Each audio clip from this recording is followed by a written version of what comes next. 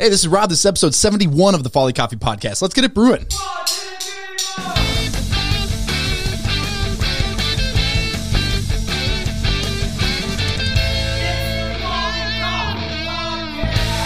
All right. Sup, dude? Super on schedule day, on time per usual, both of us. First, I was late trying to drop off some hot sauce at the distributor, and then your meeting ran late, and then I show up here, and there's construction happening, and like loud music. So if you hear drills and or live music in the background, it's not. We didn't open a music venue. We didn't change the podcast studio. It's just this is what's happening today, and we're bracing it. But we are doing. As they say, embrace the suck. Embrace the suck. We are doing today. I should mention. I don't even think I mentioned that. I'm here with Vang, nationally renowned chef. You may have seen his food feature on the cover of Bon Appetit magazine. Future proprietor of Vang, current proprietor of Union Mung Kitchen, adapting, adjusting, and improvising during this year, popping all over the place, but currently doing takeout at Union Mung. And we are doing the second ever Folly Coffee Podcast debate. The first. Which one was it? Which one? You guys did it one already? I did a coffee debate with CJ, formerly at the time he was at Up Coffee. He is now head roaster over at Spy House. Yeah. And so we did a coffee debate, and it was an absolute blast, and people really enjoyed it. And so I texted you and was like, we need to do a food debate because so many things are coming up, and we went on this insane text chain of just like nonsensical questions about food. Yeah, I think that there's some deep food questions that we need to answer. I will tell you, the one that has stuck with us most seems to be, could an Uncrustable, so for those not familiar with an Uncrustable, it is a peanut butter and jelly sandwich where the outsides, instead of a crust, it is just pressed down. Yeah. Could it be technically ravioli? Uncooked ravioli. Uncooked ravioli. And I've been farming that one around. I have too, and a lot of people said yes. And everybody I've said has said no. Why? Because they said it's not pasta dough. It's a dough. That's what I'm saying. It's a dough, but it's a bread dough. So made from wheat. At what point does a bread dough become a pasta dough? And is there? How about this one? How about this? Okay. How about this? A pierogi. Is that a ravioli? Now we're getting there because it's a pasta dough. There's a stuffing. Interesting. Is that wait? What background is that? Polish? Is that a Polish ravioli? Yeah. And see it. And is a pot sticker a ravioli? You can see what inspired this podcast. Do you know what I'm saying? Because it's like, if you're so definite on one definition, if you're so like, hey man, like that's not a ravioli, it's like, dude, chill out. Is it though? Like, what is a ravioli the components, or is it the nation that it's made in, or it's the, I guess, the ethnicity that it comes out of? And see, this is going to come up later in this episode with some of the topics we have. We are going to keep the same format as last time with CJ of bringing up topics. We're going to say, is it overrated? Is it underrated? We are then going to see if we agree, disagree, and then either debate or just agree to disagree. Expound on if we both agree, then we will just expound on the topic and explain why. I'm excited for this, bro. I actually want to start on a rant because one of the questions that you brought up, and I actually heard you talking about it with David on the White on Rice podcast. Shout out White on Rice podcast. He is podcast with David Crabb, and it is a great one. One of the things came up. Can a burger be any type of meat, or does it have to be beef? And this one bothered me because the second you asked it, the first thing that came to mind is to go, wait, why is it called a hamburger in the first place? And so I did a real quick search of the topic, and I have determined that a hamburger can only be a hamburger if it is beef. So, according to my Hamburg. From Hamburg, Germany, where in 19th Germany. century sailors brought back raw shredded beef after trading with the Baltic provinces of Russia. And so burger isn't a type of meat, it's referring to the location of Hamburg, Germany. And so by that argument, I think it can only be beef because it's named the Hamburger, which is the location that the beef was brought back. But then is it okay to say like a salmon burger? you're essentially taking the second half of a location and then just jamming salmon in front of it. So of course burger has become its own thing, but that would be like, I don't know, if something was like that wouldn't be a good one. I was going to say Minnesota but like, all right, Detroiter. Let's say something's a Detroiter, and then over time it's a Detroiter, and then you're like, this is a salmon troiter. Yeah, I totally agree, and I think that it's a salmon patty. It's a shrimp patty, and then it's a chicken patty. Exactly. So it's a pork patty. Are you going to say a chicken sandwich is a burger? Is it a beef patty? No, it's a hamburger. Yeah, it's got to be beef, and then anything else is really just a sandwich with hamburger buns, and so that's what you can say. So I get to be more of a purist too. Okay. To me, a hamburger is just ground beef.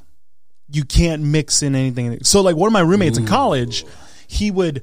And this is like old school Wisconsin, right? So his mom, because they own an Angus beef farm, so it was really cool because we just get Angus beef all the time. And for their burgers, his mom would take a packet of like the cream of mushroom dried soup, packet. Yeah. And she would pour that in there and mix it in with the meat and then grill it off. And, that's the way they'd done burgers, right? Hamburgers. And in my mind, I'm like, you're making a meatball or a meatloaf. Interesting, because some of the best burgers I've had almost always have some sort of like mix in with it. Yeah, like ribs or like a really fatty piece of meat where it's ground beef with a portion of something else to like add richness to it, like pork belly or like bacon mixed in. See, that's rough for me. Because for me, a hamburger is just, I'm a traditionalist. It's just the meat, the burger. So we agree that it has to be beef, but I guess I'm less of a purist and will disagree that I think it can have some mix. What about when is the percentage? Then does it have to be at least 50% beef? Because you can go 50-50. I think if, and this is completely on the spot and made up, but if it's 51% or more beef, I think it is a burger. As long as the majority of the mix And this is a perfect transition into our first topic. It's almost like we planned this, which we actually didn't. First topic. So the first category we're going to do is types of food. And this first one is a very controversial topic if you're from Minnesota, because Minnesotans take a lot of pride in our cuisine. And one of the biggest things that we really stand behind is Juicy Lucy's. For those of you who are not familiar, a Juicy Lucy is a hamburger where the cheese is on the inside of the patty. Do you think that Juicy Lucy's are overrated, underrated, or appropriately rated? Ooh. You're going to go first, man, because you're going to get canceled real hard. Juicy Lucy's are vastly overrated. Overrated. Is that your boy? Yeah. We're one notch above amateur, but not quite professional. You know what, brother? Here's a bunch of things I have to say first. It's got emotional. Well, it is, because here's the deal. Have you had it at Matt's Bar, which is of course. Okay, right? So here's the move at Matt's Bar. Because when you get that Juicy Lucy right away at Matt's Bar, I need you to answer overrated, underrated, appropriately rated. What I'm hearing now is an argument. I need this up front. Okay, so this is how we doing? We up front say it? Okay. Up front say it. Okay. Here's me. I think it's overrated. Overrated. Okay. But I interrupted. Matt's Bar. What's the play? So the play is this. It's like $8.95 or something like that for the burger, right? Basically, what you're doing, they also have the double cheeseburger there too. The double cheeseburger is the Juicy Lucy not closed. Think about that. So what I do is I order a double cheeseburger and order a Juicy Lucy. By the time I'm finished eating the double cheeseburger, the Juicy Lucy has cooled down. So it's like I'm preparing myself for the Juicy Lucy. Does that make sense? Yeah. And so it's like, I think it's overrated because it's a double cheeseburger that's closed on the outside, which then it gets so molten hot on the inside. Now you have to wait. Like I didn't order a burger, a cheeseburger, an in-stuffed cheeseburger, or you want to call it an Inception cheeseburger, because the cheese is on the inside.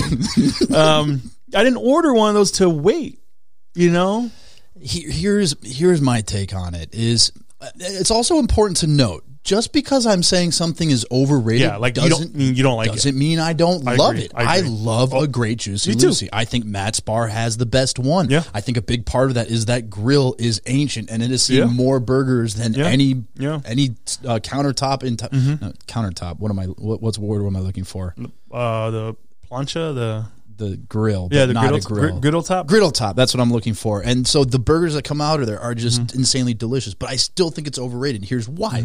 I think burgers kind of fall into two major categories. You've got your smash burger style, where the beef or like steak meat is smashed, and so you get like a nice crisp on the outside. It's cooked very quickly, and you get like nice charring crispness. Or it's a thicker patty, in which I think thicker patties, the best part about them is you get like medium rare. So it's like juicy and like medium rare on the inside. It's categorized as like a pub burger. You lose the ability to do either of those with the Juicy Lucy because the cheese is on the inside. You can't smash it, and you lose the ability to be able to get the crisp outside on the patty. Here's the thing with Juicy Lucy.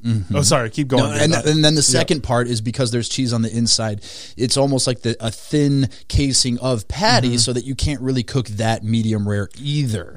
Here's the thing that people don't want to... I don't think people say it, and it's like me saying this is like, oh, sacrilegious.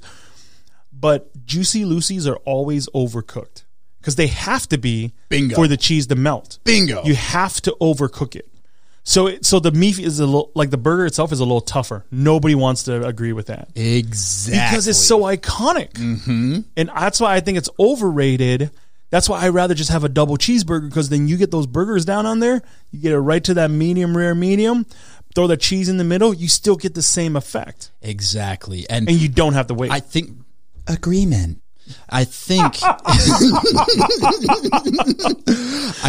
it's one of those things that, like, Minnesotans, I'm born and raised in Minnesota. I love it here. It is the dead of winter, and I can still say that, which is the hardest time to say that. But I do think we get these blinders on that we go, we love this thing because it's Minnesotan, and we absolutely love it no matter what. Like lutefisk is something. I was just thinking that. Like you're going to eat fish that's aged in lye, which is toxic, and it's just like this disgusting fish. You're going to eat fish with the texture of Vaseline.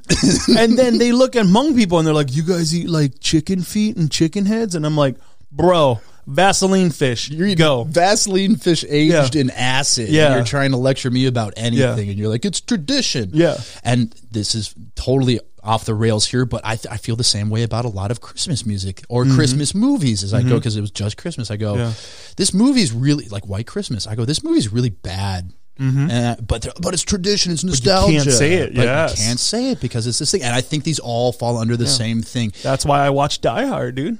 Like, you know. And I think, and that's to say is I still get Juicy Lucy's. I still love them, but I don't think it cracks my top 5 of best burgers in the Twin Cities. Yep, agreed.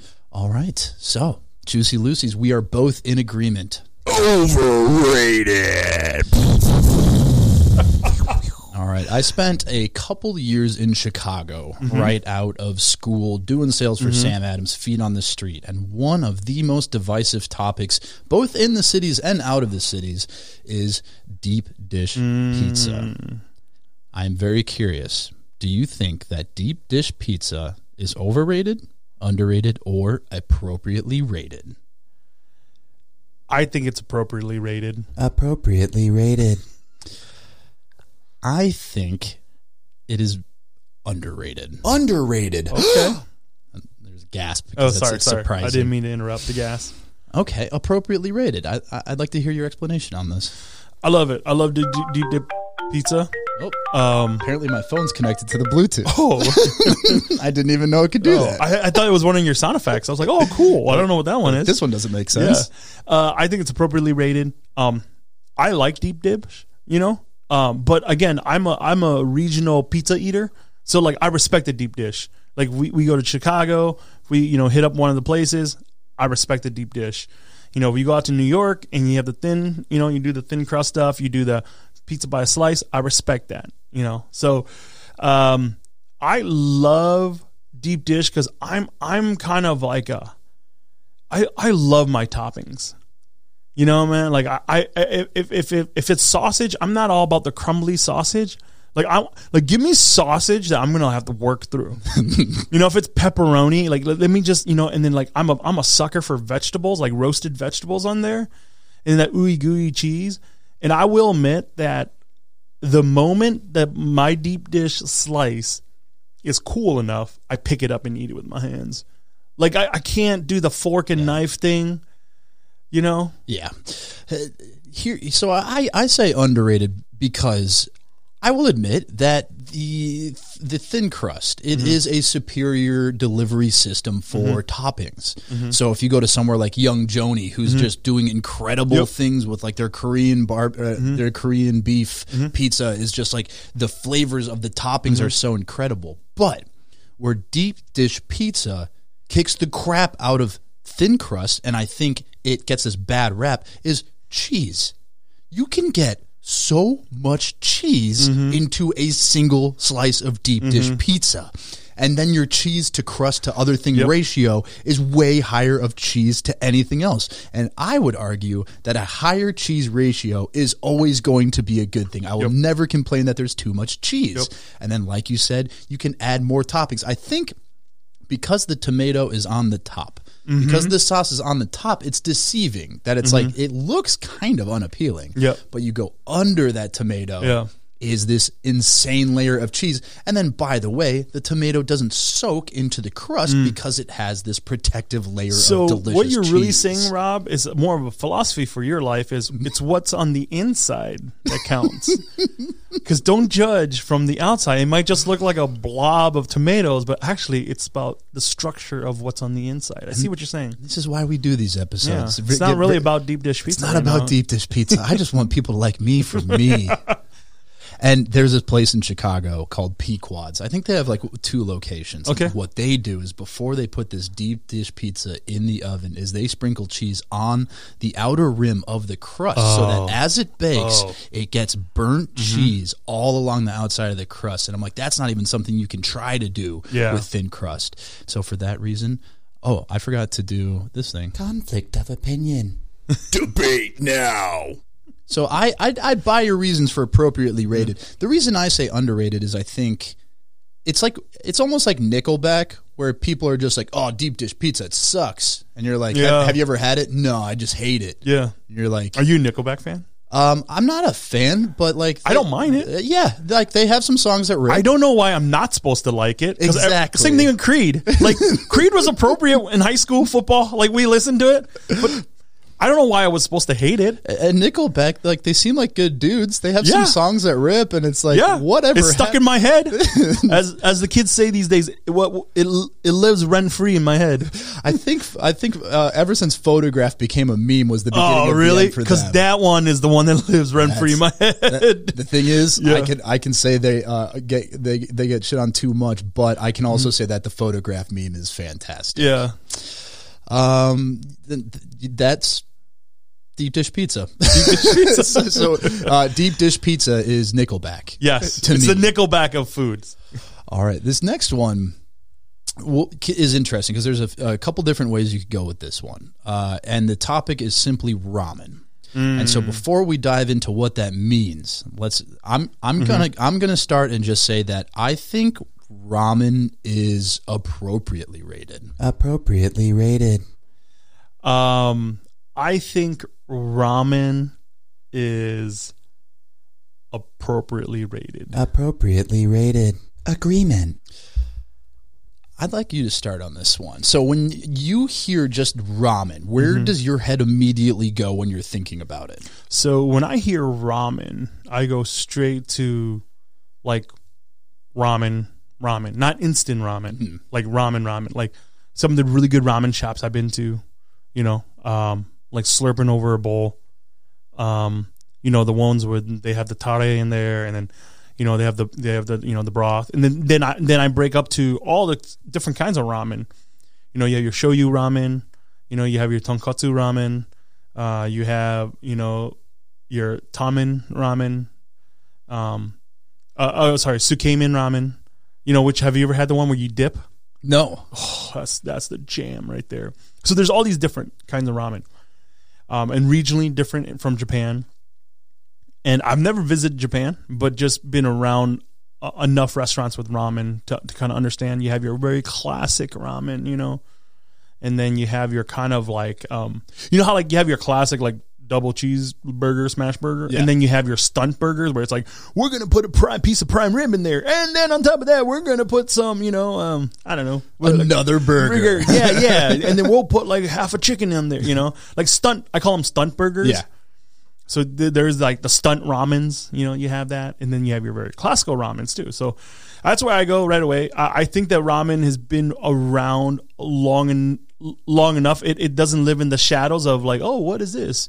You know, that some people think they know what they're talking about when it comes to ramen.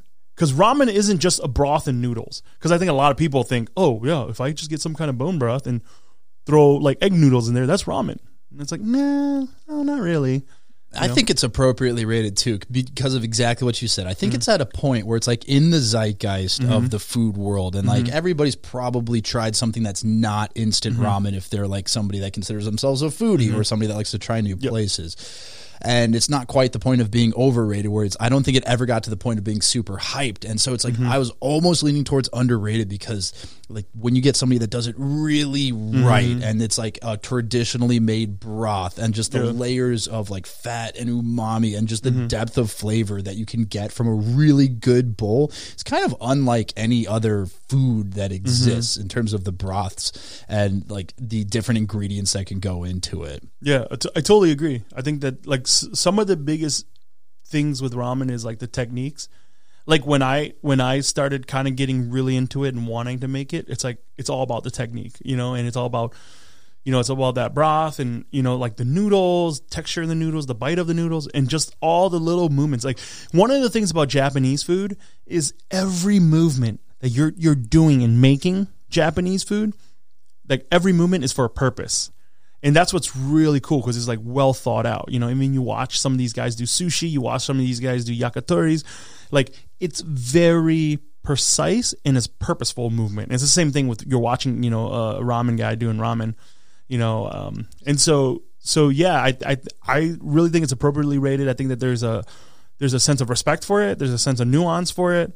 Yeah, I mean, but I also, you know, where I do struggle, where I wanted to say underrated, you know, but I think that people know enough or want to know enough about it that if they were to go and say, hey, I want to learn more about ramen, they can. What are your go-to spots in town for an amazing ramen? Ramen Kazuma, you know. I haven't been there, and everybody always brings that up. Yeah, because they're really good at what they do.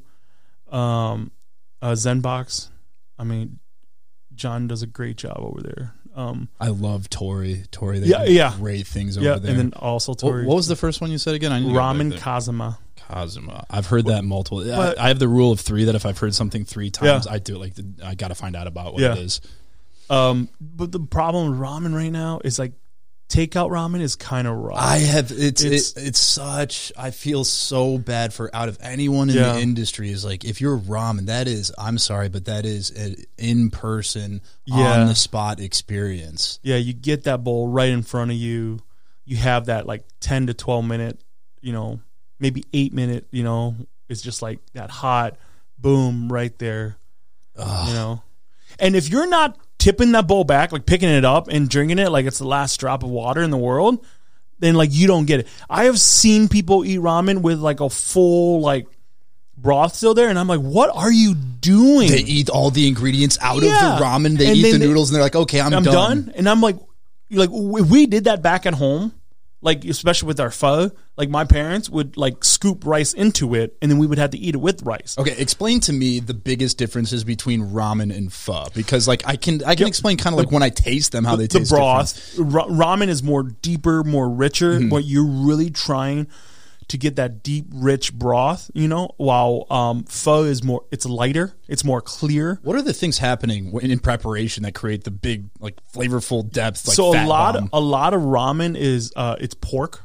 So you're roasting your bones, you're getting that you're getting that pork flavor, while a lot of majority, not all, but majority of pho is like beef based. But it's beef, but like it's beef based, but you're almost trying to make a consommé, so it's like you almost want it to be clear. So you're taking all that impurity out, you know? Yeah, but if I go to ramen with someone and they leave broth, like, especially when you're literally only eating the ingredients, you leave that. If you're not tipping that bowl, like, dude, I don't want to say it makes you a bad person, but it makes you a really bad, terrible person. I don't think I should probably ever see you again. So there's a style of ramen called sukemen, which that one is you get this little bowl of like concentrated broth. It's almost like it's like creamy, right? It's almost creamy. And then you get a bowl of cold ramen. And what you do is then you take that ramen and then you dip it into that hot, like creamy, thick broth. Then you eat it. Like it's a what is dipping. That called? Sukemen. Oh. So that style is called sukemen. I think it's in like the northern part of Japan where it comes from. When restaurants open back up, I'm about to put on like 80 pounds because the ramen that is game. So legit because you just get this big bowl of just noodles and you dip it and then you just bring that other little bowl where you just dip it and bring it back up. Yeah, so I want to dork out with that. Like I'm about that life because it's just so intense. Oh yeah. Appropriately rated ramen. Except, you know what? After hearing that and hearing all the multiple different types, I'm going to go ahead and change my mind. Ramen. Underrated. All right, this next one I feel like you might have an opinion about. It might be something that you're a little familiar with. Rice. Overrated, underrated, appropriately rated. I think underrated. Underrated.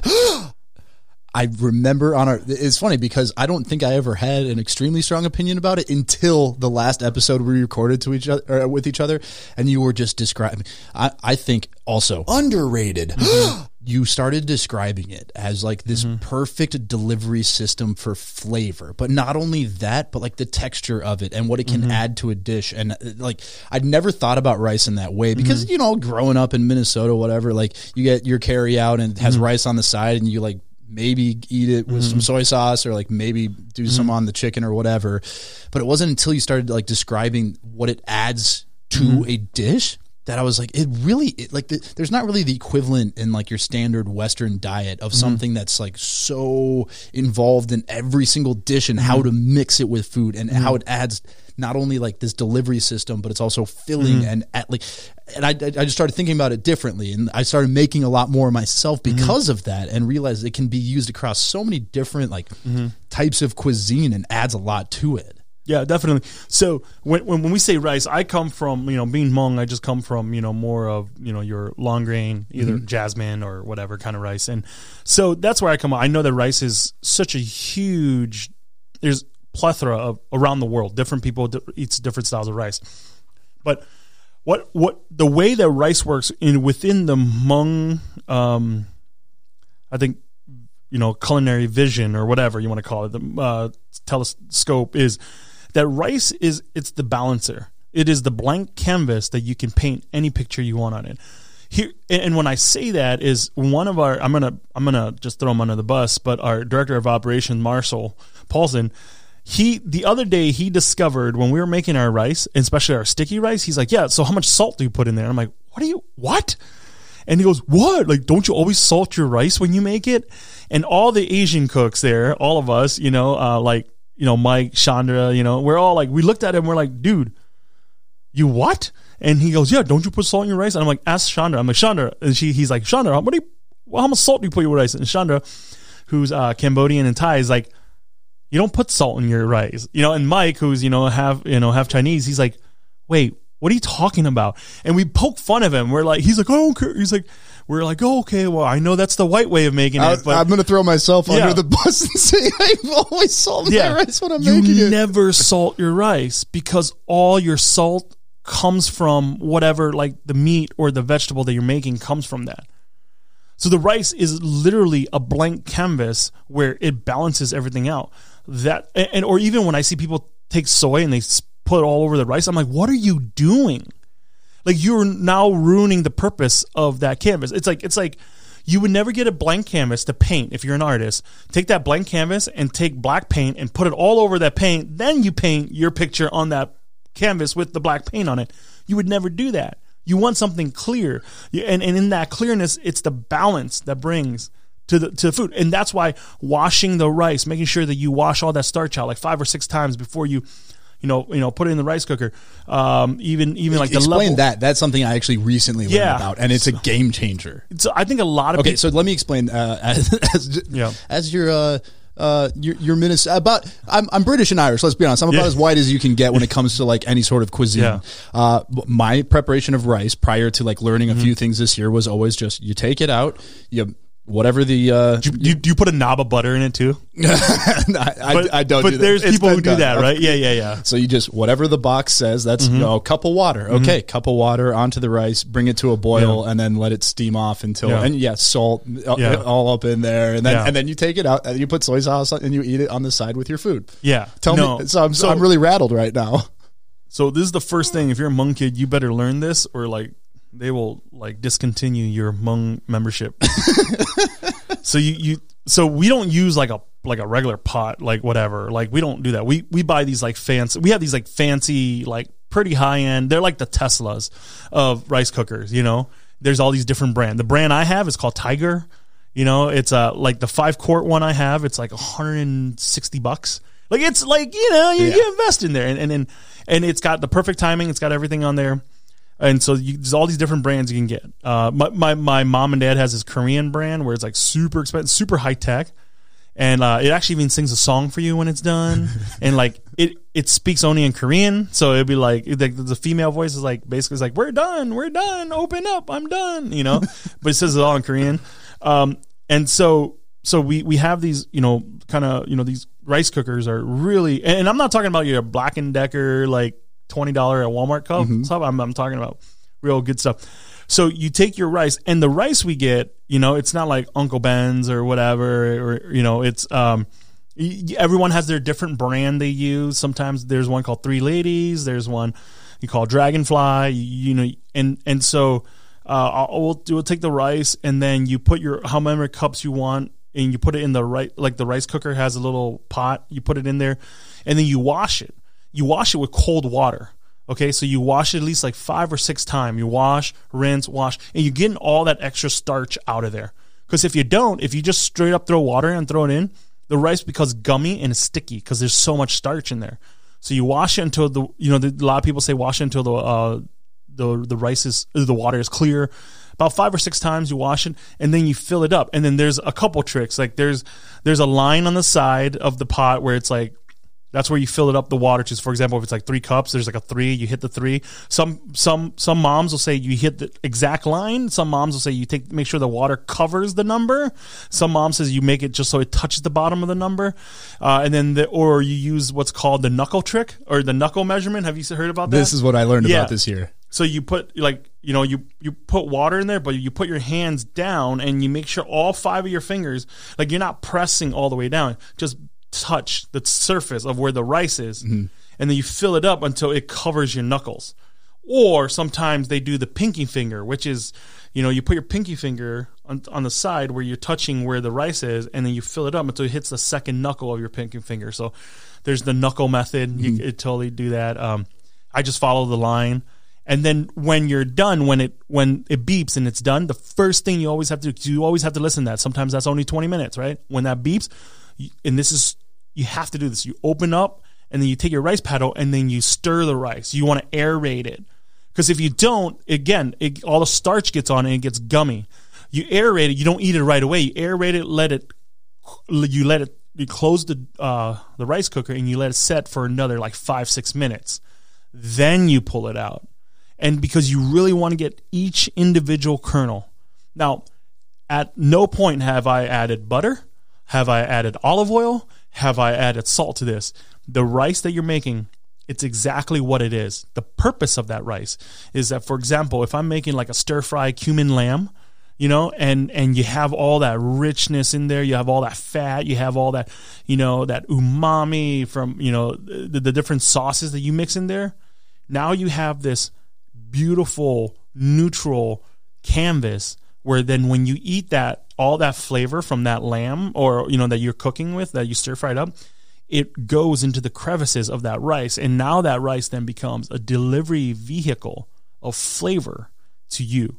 and you're not overstimulating yourself by like adding salt in there, and then or if you're eating a piece of steak and you put in some like hot sauce on there, again, that if it's so spicy for you heat wise, then that rice becomes that balancer. You eat the rice and the rice helps balance it. The other thing too was my mom and dad was saying when they were growing up, and we were growing up, we were really poor, so you didn't have a lot of meat. So the meat became a flavoring to whatever the stir fry you're making or whatever. Like for sometimes we'll have like half a pound of pork belly and she'll cut that, becomes that flavor in there. And then to make that stretch, that's why the rice was there. The rice helps stretch that.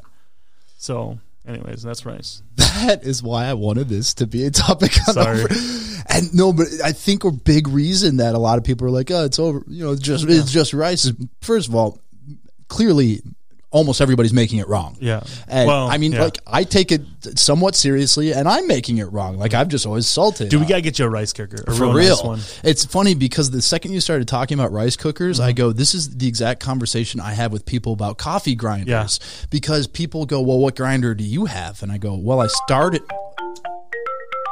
Okay, this phone's going off. I didn't even know it could do that. Oh wait, here we go. Now it's off. Anyway, I take food very seriously, and I've been I just learned about rinsing this year, even though I've been cooking rice for I thought for years, and so the rinsing is a huge one where the starches go away. Do you find it different? A huge difference because when you don't rinse it and when you don't wash it off, what happens is when you just make it in, especially if you're just making it in a pot like I do, is it sticks all to the sides, and then the bottom layer like burns and sticks to the bottom, and like it's like you're like basically scraping it off the walls, and then you just get like kind of rice. And it reminded me of talking about coffee grinders because people go, what grinder do you have? Well, the introductory level that I would recommend is like $140. And they're like, what? Yeah. Why would I get that? Yeah. There's a coffee grinder I can get for $10 at the store. Yeah. And it is kind of like if you think about like a curve of a graph of like return on investment of going from like $10 to $140 is huge. And then after that, it kind of like, then the next level up's a little better and a little better. So the way you're describing a rice cooker reminded me of that I'm like trying to describe like the levels after that and just trying to convince people that once you get to that level, it's so much better. And so that may be something I have to look into. Yeah. I think a lot of people sometimes like, I think that so for example, here's the best way of talking about it, especially to, Minnesotans. It's like bread, right? It's like it's easy to get like white bread from like whatever Cubs food, and it's just like you use it as like a loaf of French bread or something, and you use it as like the slopper. It slops up all the you can grab all the juice and all the flavors, right?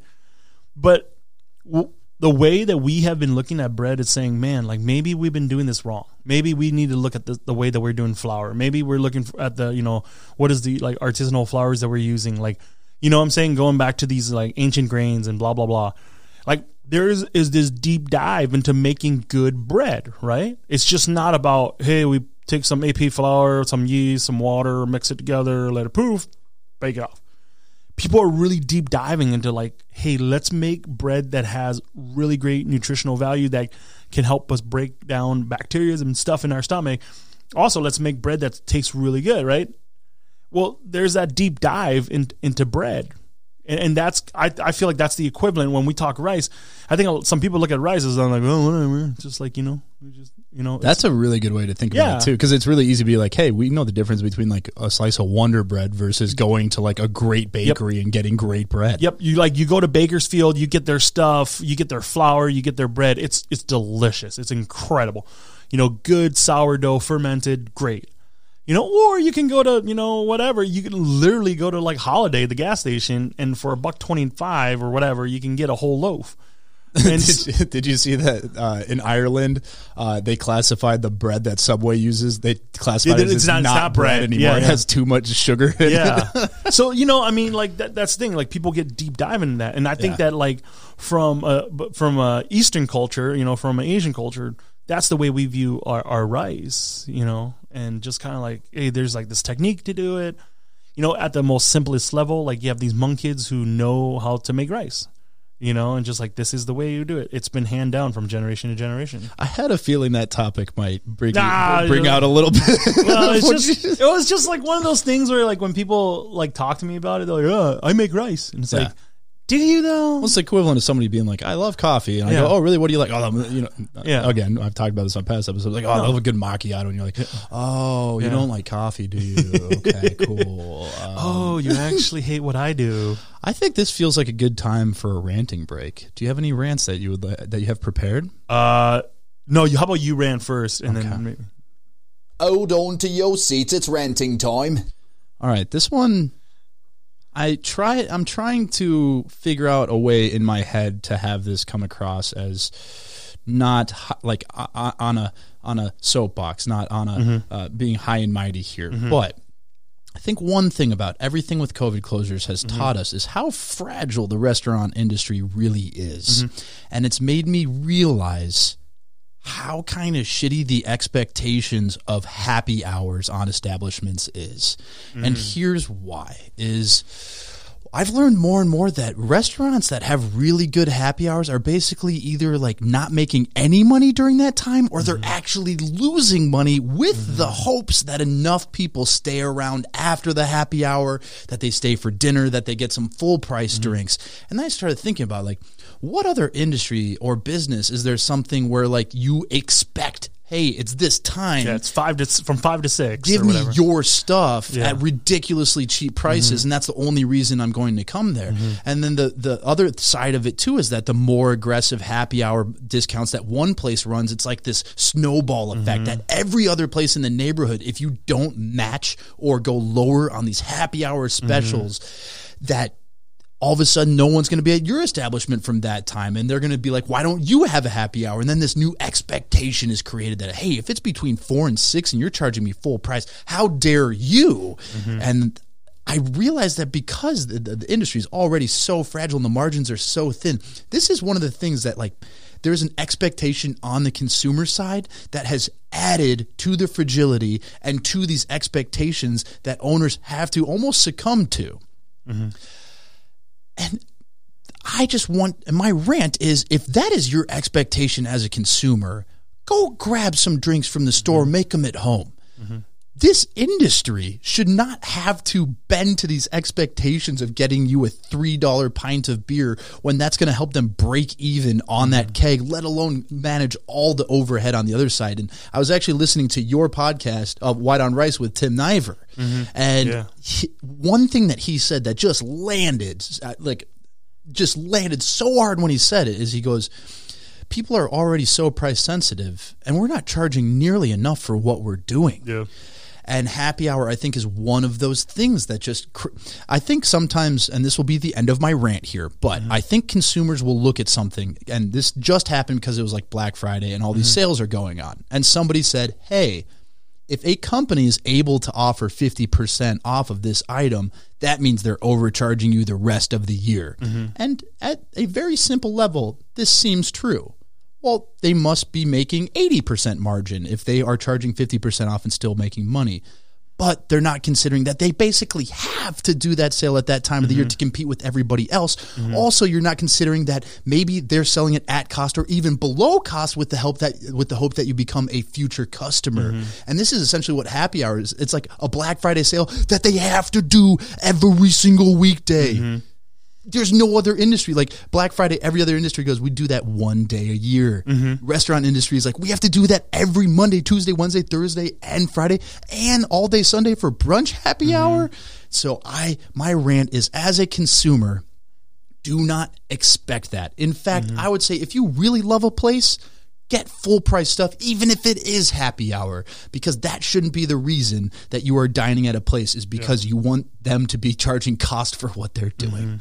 And that is my rant. That is a big struggle, and that's I even the word happy hour sometimes like irritates me. I'm like, and at one point you get it's all about numbers, right? So it's like, for some of those bigger restaurants, I mean, I'm talking about the corporate restaurants. It's for them, it works well.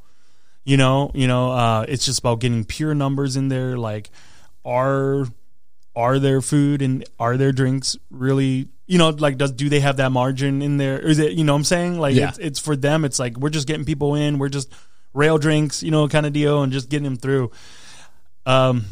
It's a great business decision from their end, but I'm thinking about the smaller independent restaurants where it's just like, it's just hard to compete with that, man. Like, it is, and it's tough. And that's, you know, for the new restaurant in VNI, we talked about that, where I'm like, they're like, whoa, what are we gonna do for happy hour? I'm like, we're not gonna have one. We're not. It's just, I don't want to start that culture. I don't want to start that thought of like, hey, if I come at 5, or like if I come at 5:55 and have 5 minutes left, like, do I still make it? You know, like, let's get 4 orders of whatever your happy hour menu is. You know, we have thought, and we're probably going to do like a late night menu that's going to be like, you know, after X amount of, you know, after a certain time, and have it be fun, you know, because we want to just kind of say, hey, if you want to stay a little later with us.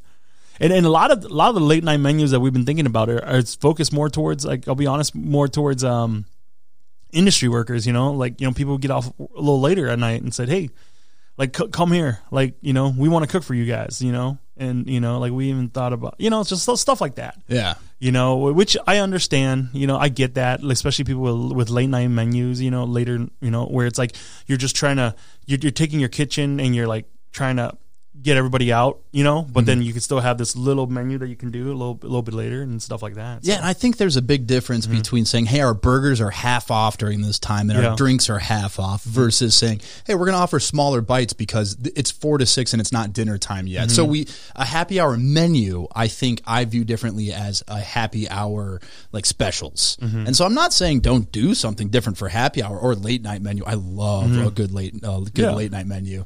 But like the special side is, I always hate when the reason someone does something, especially when it comes to a business sense, and the only reason they go is like, well, it's just how it is. Like, that's just how it's done, so that's why we do it. And then you go, why? Because just that's how everybody else does it. And then you go, why? And then all of a sudden you realize why the restaurant industry is depending on liquor and wine to survive. Yeah. And then ironically, for 2 hours out of every day, they don't make any money on liquor or wine. Yeah. And so happy hour was something that I was considering. And obviously it's disappeared during COVID. And I think if this could be an opportunity that when people return, people won't hopefully demand it. Well, it's something Nivers and I talked about off the microphone, was like the fact that happy hour is like, yeah, you know, our servers and our cooks, we still have to pay them full. Like, we don't pay them like, hey, from like 4 to 6, you guys only get half wages. Happy hour wage. Yeah, this is a happy hour wage, you know? Like, and then, by the way, you're going to get tipped half of what you normally do. Yeah, so it's like, no, everything's still, like, the electric company doesn't go from 4 to 6 from, you know, Tuesday or Monday to, you know, Friday. We are only charging you half rent or half, you know, whatever. It's like, no, man, we still have to pay full price and everything, you know? Yep. And so I'm hoping the consumer kind of expectations or habits, when we come back, that people go, hey, I'm at a place that I love because I want to eat their stuff, not because I'm demanding that they give it away during this 2 hour period. So that is my rant. That was a good rant. Thank you. Yeah. I got a little heated about it. By the way, if you're not familiar, Tim Niver is the owner and proprietor of Mucci's, which is the amazing Italian spot over in St. Paul, and then the Mucci's Trattoria in Uptown. On Lake Street? Yeah, Lynn Lake neighborhood. Yeah.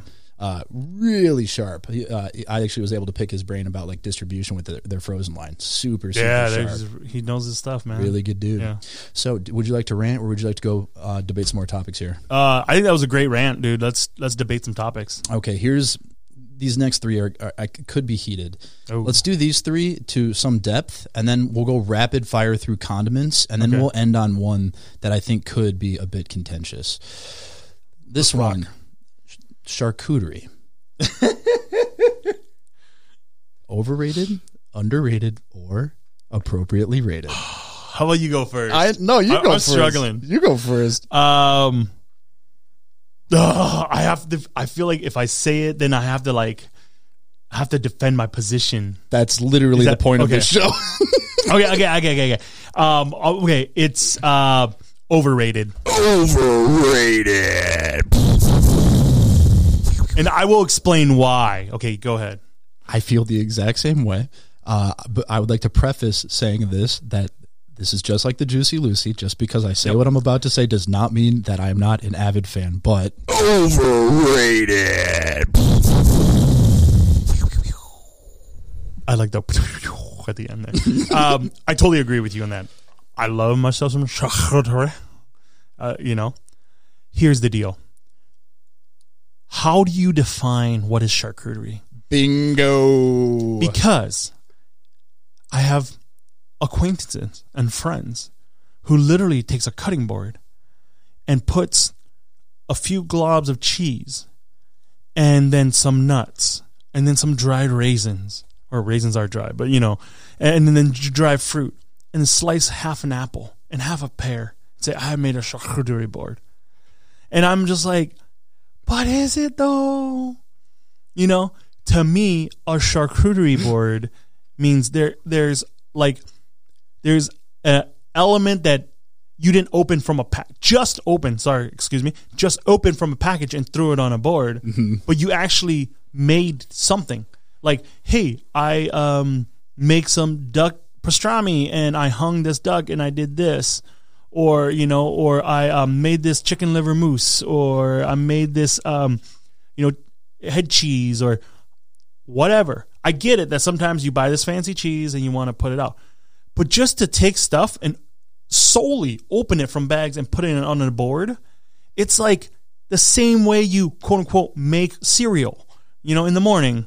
It's like box, milk, boom, done. Here's the definition I just looked up.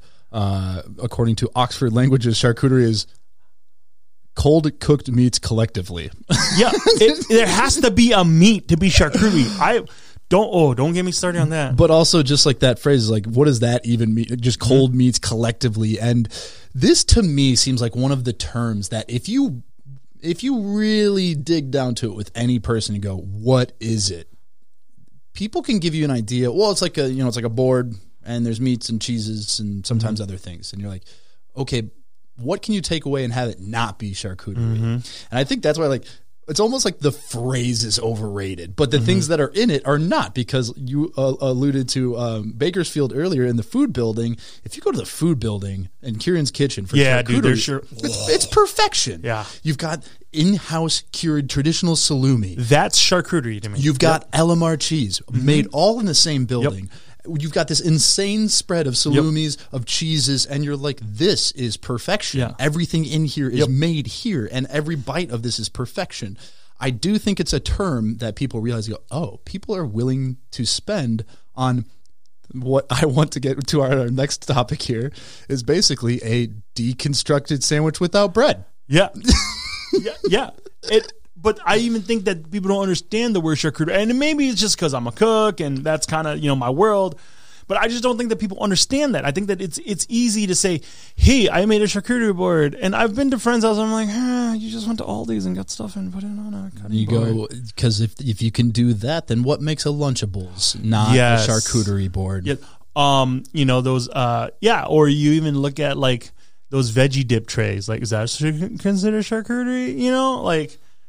I think anything that is on a wood board is charcuterie. Yeah, and I think that's what it's turned into. Yeah, it's the food equivalent of the macchiato in the coffee world. Macchiato is whatever you want it to be. Yeah, but because I'm like, don't put the same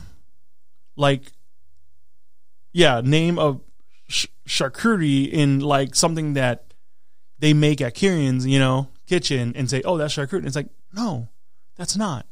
It's like everybody will push the line until they can use the term, and then people, I think we are in absolute. That's a sensitive button. Didn't even mean to press it right there. Okay, I'm going to skip out of turn for this one because this was one I thought of the last second. This is a food technique? Okay, deconstructed. Yeah. Can you explain to me what you like when I say I'm serving you a deconstructed version of something? What does that mean? Yeah. So that word probably about 6-7 years ago, maybe 10 years ago, became very popular in the food scene. Deconstructed whatever. It's a deconstructed whatever. I think that there's a reason why things were constructed together.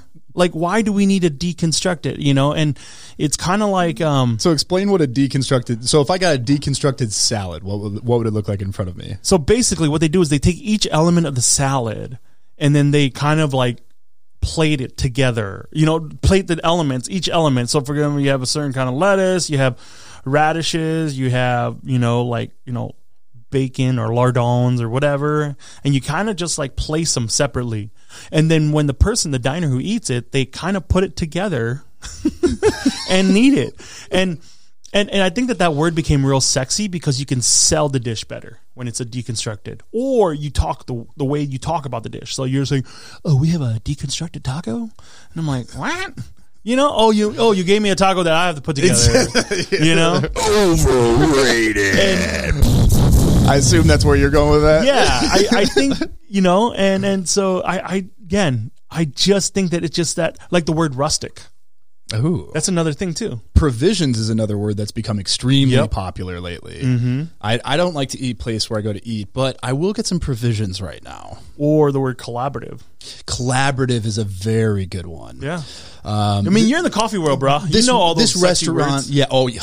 This coffee is a collaborative effort between the farm, the importer, and the roaster. Yeah. And you're like, that's literally how all business transaction works. Someone grows it, someone has to send it to you, and you make it. So like that's so overused. It's like direct trade in coffee. This might be almost like a little rant, but when people agreement. Wait, no. Hold on to your seats. It's renting time. I'm totally gonna get this machine, dude. Okay. And I'm just going to get your voice in it, by the way. So one of the things is, like, when people name their dishes, like in a lot of cooking competitions, you see this, where it's like, we have here a watermelon salad with fresh mint. And I'm like, of course it's fresh mint. You never say, can we have some day old mint in here? Like, and even like the word fresh, they put the word fresh in front of everything. Oh, so I have this and this with some fresh sliced something. And it's like, yeah, we can see it's fresh and we can see it's sliced. Like, you don't need to explain that. Like, I thought that was just something we're doing already when we're making food, that this is fresh. Or I've even seen people like name it, fresh knife cut slices. I'm like, yeah, what else are you going to cut it with? Like, you know, like. This is the exact same rant CJ had on the first episode about fresh brewed coffee. Yes. And the way he put it is like, we're now serving beef. It's 100% beef. Yes, exactly. And I'm like, what are you trying to hide? Here's where I think that comes from is food got so artificial and so bad in the 50s and 60s that all of a sudden there was like a period of time where having fresh or real food was like a novelty. I understand, but like when you're on these like high top cooking shows, like restaurants especially, or especially like TV cooking shows, like why do you have to say it's fresh? Because like we know it's fresh. It better be fresh because you're in this like high competition show.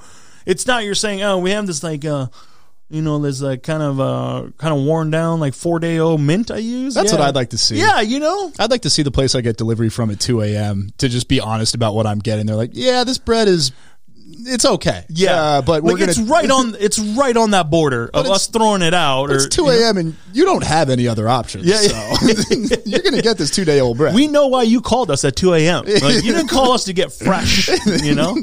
Yeah, that's a very real one. So, like, just the way that people name their dishes sometimes to me is it kind of just like, yeah, you just told me every ingredient that was in it. That's the name of your dish. And that's what deconstructed is. And that's what, to me, that's what deconstruction is. It's a part of a naming thing. It's like, oh, it's a deconstructed da-da-da-da. And it's like. I got a deconstructed latte once. Where they gave me a shot of espresso and milk. And I was like the espresso is great. I love espresso. But then I was like, I drank that first because you traditionally should drink espresso first. And then all of a sudden I was like, I'm just drinking a glass of milk.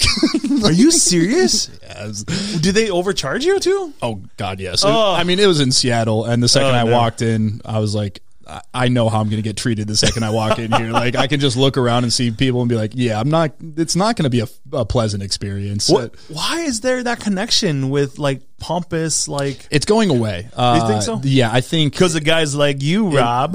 I think in the early, mid-2000s, when Third Wave was, like, first showing up, you kind of had to do it to, like, immediately let customers know that's, like, you should appreciate this. But it got really extreme really fast. So...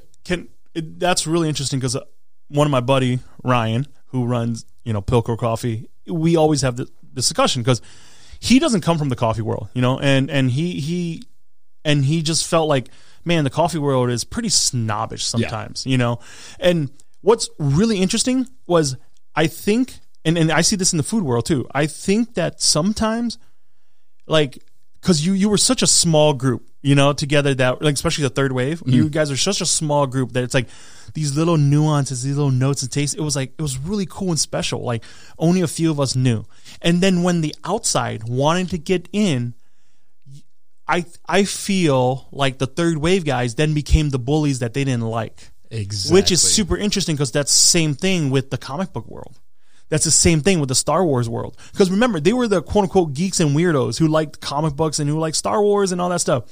Now Star Wars and comic book are so mainstream that those guys who used to be picked, made fun of and picked on, now they're hating everybody who doesn't know all the nuances and who doesn't know all the name of, like, all the, like, fifth generation Skywalkers and whatever, that they become the bullies that used to bully them, which is like something very interesting about, social commentary, is that one of my favorite lines from Batman Begins, I think. No, from Dark Knight Rises. Harvey Dent, Toothface.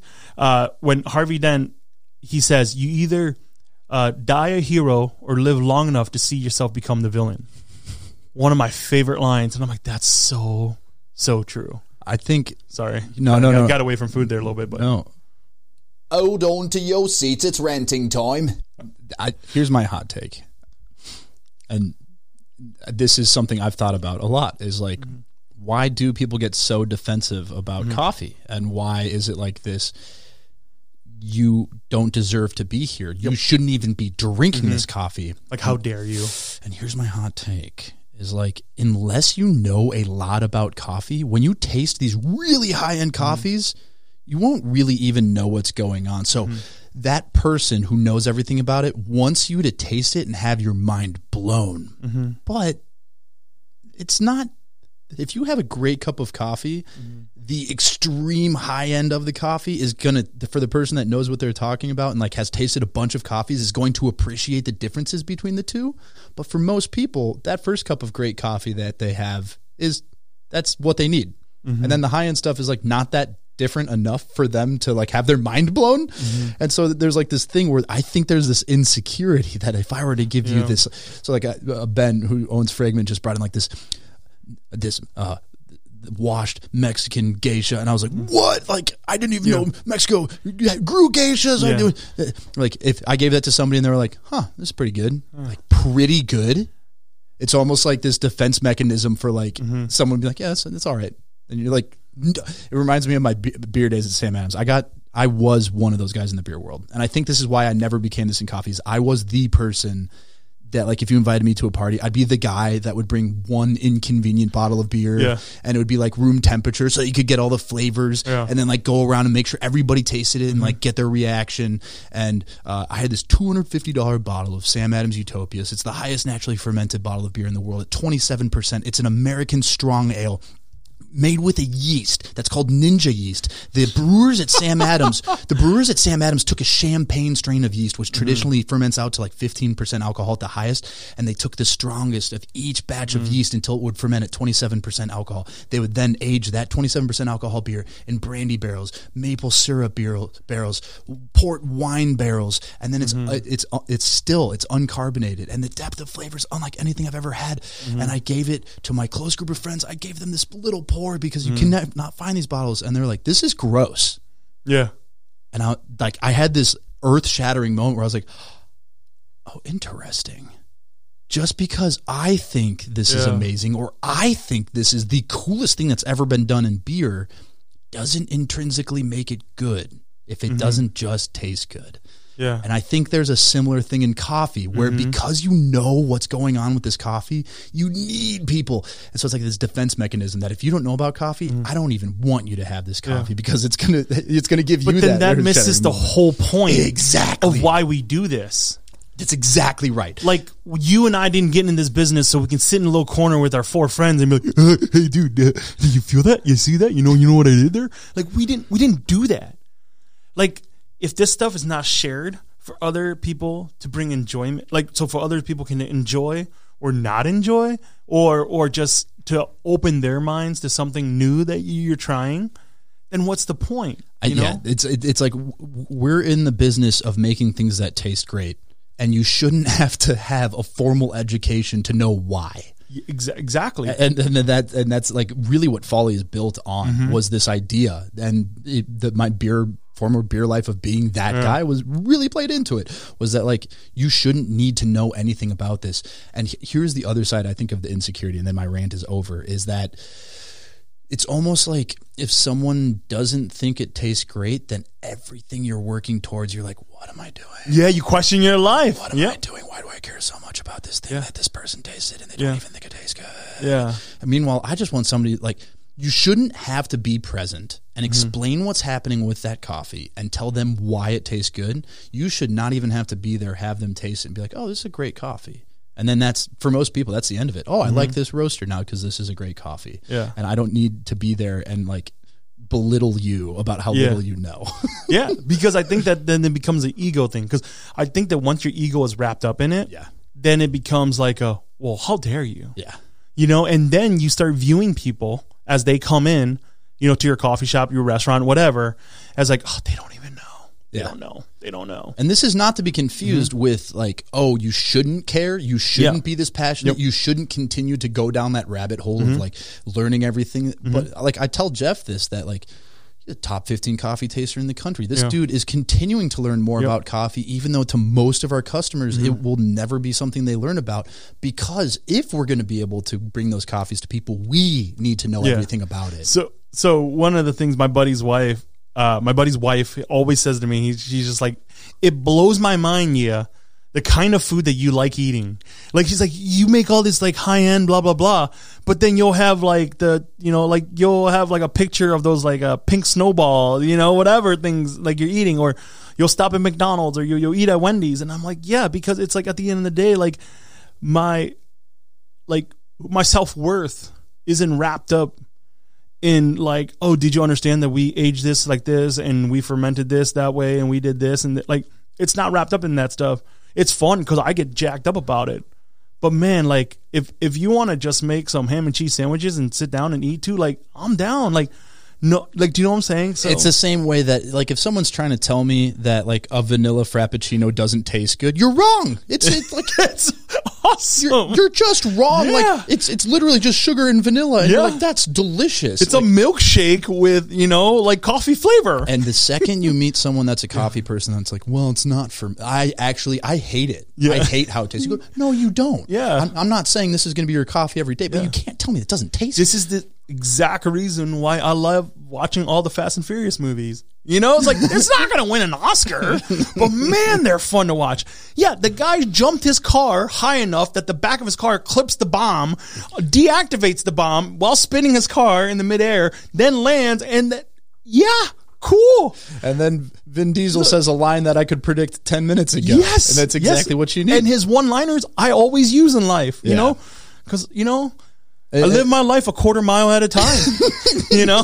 And it's like, it's important that like to know that. Yeah. And the thing is, the further you get away from that, the more connection you lose with who's consuming what you're doing. Exactly. And when you do that, you are going to over time lose those people, because you're going to not even realize you're doing it, but you're going to be the isolate person. yourself, and you're going to have a menu that isolates people. And then you become a butthole. Don't be a butthole.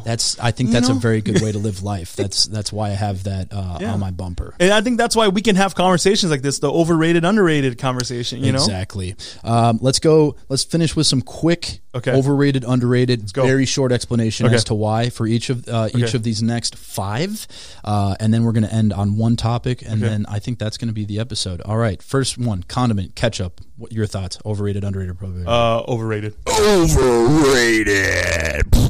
Overrated. Short explanation why.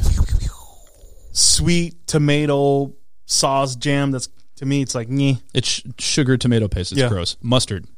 Underrated. Underrated. I am going to say appropriately rated. Appropriately rated. Conflict of opinion. Debate now. That reminds me of Mortal Kombat. Like, finish him. That was my exact thought in recording that.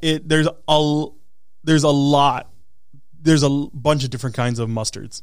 And I think that people have to understand what mustard goes with what. Mm-hmm. You know, I think something like a stone ground, authentic, like German style mustard, vastly underrated. Yellow mustard, yellow sugar mustard that Heinz makes, overrated. So therefore, I went appropriately rated. Yeah. But that being said, that yellow mustard slaps on a corn dog. Yes. Next one, aioli. Overrated. Overrated. I will agree with you. Agreement. It's mayonnaise. It's mayo. It's a really cool term for mayo. It's a extra $5 mayo. It's basically what you said about rice having salt. You're just adding an ingredient into the mayo and then calling it a cool term and charging an extra $1. Yeah, yeah. You can make aioli anything. Like, this is sriracha aioli. Yeah, you mean you put sriracha in mayo. You put sriracha in mayo, and now I'm going to charge you an extra $1 for barbecue sauce. Appropriately rated. Appropriately rated. I agree with that Agreement. too. Mm-hmm. I think barbecue sauce is probably the biggest ranging sauce that you have, and because of that, I think it's appropriately rated because it's an excellent condiment that everybody seems to enjoy, but no one gets overhyped or underhyped about. Is ketchup considered a barbecue sauce? Because then you have to define barbecue sauce, right? Yeah, and we don't have time for that today. Last one here, pesto. Overrated. Overrated. I say underrated. I think pesto is greatly underused. I think basil is fantastic, and it's something that we just do not incorporate into nothings except for pasta. I can see where you're coming from. That I grew up working in a Italian restaurant, so it was like pesto everything. So it was like the base of every sauce, and I was just like, oh, I'm just so done with pesto. So that's more of a experience, like a life experience. You're over it. Last one here. Yeah, here we go. I think I know what this one is about. Go. This isn't a condiment. This is a meal. Yep. And it is brunch. Do you think that brunch is overrated, underrated, or appropriately rated? Gosh. How about you go first? I think it is underrated. Underrated. I would agree with you. Underrated. Agreement. Yes. That is not what I expected. Oh, yeah. Well, here's the thing. I come from two worlds. I love eating brunch. I hate cooking brunch. Interesting. As a service. Like, all right, I got brunched out. Let's split this into two here. Yeah. Let's go cooking brunch. Overrated, underrated, appropriately rated. I would say cooking brunch is overrated. Like, overrated. Because it's like, oh, I'm gonna get so much crap for this. Because it's like, oh man, like, the night before you get done working, it's late, but you have to be up by like 7. And it's just like, you have dinner service the night before. Yeah, you're and at reasonably say midnight. Yeah, midnight. You're out the door, and then you get a little bit of sleep. You're up in there at 7, and then here's where I could totally see why cooking for it and even serving brunch would also be extremely overrated. Is brunch? That's my time. I'm avoiding the Sunday scaries. When I do brunch, I'm waking up and I'm going to treat myself. You know what? I'm going to be bad. I'm going to get a mimosa. It's bottomless here. I'm going to get a Bloody Mary, and you just treat yourself. And you're like, it's kind of this time where you're going to be sassy, and like, I'm going to get those eggs and pancakes, and everybody's just a little extra sassy during brunch. So one of the things I learned about brunch too is when people come eat brunch, they're kind of like, I can make this at home, but I'm choosing to come because I want to support you. And then you get snobby people. That's what I think creates somebody to go, hash brown, eggs, and bacon. Psh, I can get this at home. But you should see there's that attitude of like, you should be happy because I'm here. That's interesting. And so brunch is almost less about the food because most people are like, I could cook this if I wanted to, but now it's going back to the happy hour thing where like consumers create their own demands of you, where it's like, you need to have an insane drink special to entice me to be brunch. Here. and this is the part where I'm going to get some pushback, is brunch looks different for every culture. But the only thing that like the thing that people want for brunch is like eggs, some kind of potatoes, and some kind of protein, like salty protein. So the way that Hmong people, we do brunch, we'll do like kodi, which is like a congee. Most people won't, like when I say most people, I mean like most white people don't want that. It's a rice porridge. But I go, hey, you guys do oatmeal, you do grits, but you won't do a rice porridge, And then the other thing too is like for us, for a lot of what, like we don't really have breakfast, lunch, and dinner. Like we just have food. We just have food you eat. So like the way that I would like us to set up our brunch menu for the new restaurant is really just focus on like what is some food that we eat that like when you wake up in the morning you're like, man, this hits the spot. So a lot of it consists around soups and different kinds of noodles. But noodles is always considered either a lunch or a dinner thing. And it's like the burger. You're like, I'm not having a burger at 10 a.m. It's got an egg on it. Oh my gosh. I'll have it. Yeah. Oh, a breakfast burger? Sure. You can put the word breakfast in front of anything. So that's why I think that sometimes brunch is very Western focus on the kinds of food you eat, and so really one of the things we're trying to do is kind of say, how do we peel that back and say, hey, we want you to eat some really great food that for us in the mornings, like this is what it reminds me of. So like go away from it. So it's like, you go in there and eat brunch and go, I really couldn't make this at home. I've never had this before. And exactly. It could change the perception around it. Mm-hmm. Here's why I think it's underrated in terms of consuming this is an example where it is already extremely popular, but I think I've realized this year why it's underrated, because obviously we can't really go out to eat. Brunch is one of those meals that nobody goes to brunch in any sort of a bad mood. Yeah. You don't wake up in the morning on a Sunday and go, I'm feeling neutral or kind of grumpy. I'm going to go out for brunch. Brunch is where you're like, you know what? I'm going to wake up and have myself a day. I'm going to meet up with friends and we're going to have brunch. And there is a vibe about brunch that maybe it makes me basic, but at a good brunch where everybody's vibing, there's something in the air on the consumer side that is like, it's unlike any other meal. Like dinner's kind of, everybody plans dinners and by the end of the day, something might have happened during the day. You might have had a stressful one. You go, I'm not going to bail on my dinner plans. I'm still going to go. Brunch, it's the first thing you do in the day. There's nothing else you're doing ahead. And so you are waking up with the intention of being in a good mood and treating yourself to some brunch. Yeah. And when it comes to brunch too, for me, like a lot of times the question is like, do people do sweet brunch or a savory brunch? Because I know people that just go and they'll down like 15 waffles and they call that brunch. And I'm like, dude, you just had cake with syrup on it, dude. And so, so that's the other thing. But one of the things is just like why I say it's underrated, because I just would love to challenge people to think outside of, I got my, egg over easy with my, whatever here, and just to say, hey, what do other people, what do other cultures, how do they view brunch? Love that. That's not just eggs, potatoes, and, bacon or ham, I think there's no better way to end this episode than on that thought. A thought-provoking thought about brunch. I did not think that's where we were going to finish this episode out.